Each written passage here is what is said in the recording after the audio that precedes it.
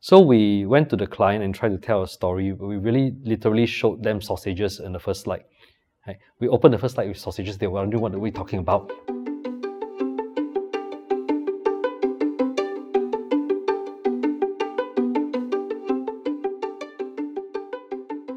So in maybe client projects, right? How do you make them love a design or love an idea? Like, is it similar to making things that people in general love, or or like you mentioned earlier, right, that clients sometimes are also concerned with the marketability or the sales aspect. So yeah, are there ways that things that you do to actually help make the idea more lovable or delightful to the client? I think you can't escape, or rather you can't sell something that isn't based on true appeal. And what I mean is that you can't really talk your way into why a product is attractive and should be accepted by the client unless there is really a driving insight or truth behind it. So I think that at the end of the day, truth is it's in some way self-proving, or it withstands time. And if the design approach is anchored around truthful insights, even if they may not be obvious, they have a certain ring of resonance to it, right? And you hope that your clients also prioritize this. Now, as a designer, if that's how you approach your projects, then we need to learn to tell the stories that surfaces these truths. Yeah. This again is talking a bit meta, right? It's like it needs almost an example to talk about.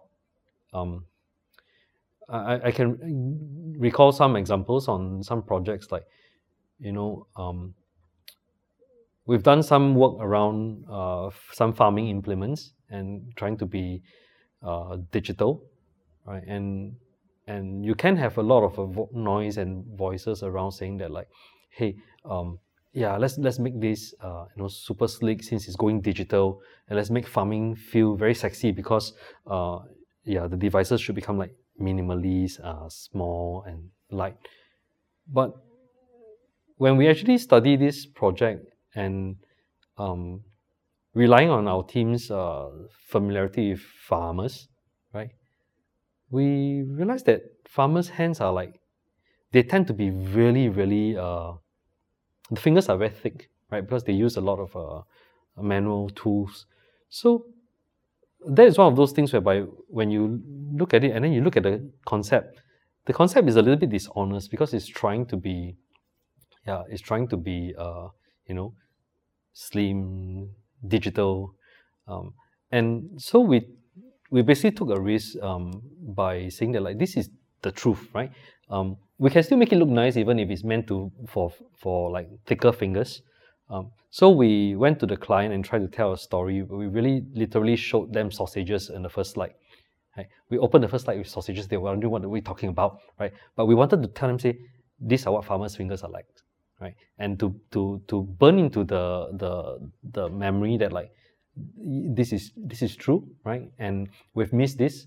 It's time to maybe make decisions based on this truth. And you can see that when you tell a clear story and it highlights something that we missed, but people know it's true, then it resonates. Then they can make decisions based on that. Yeah.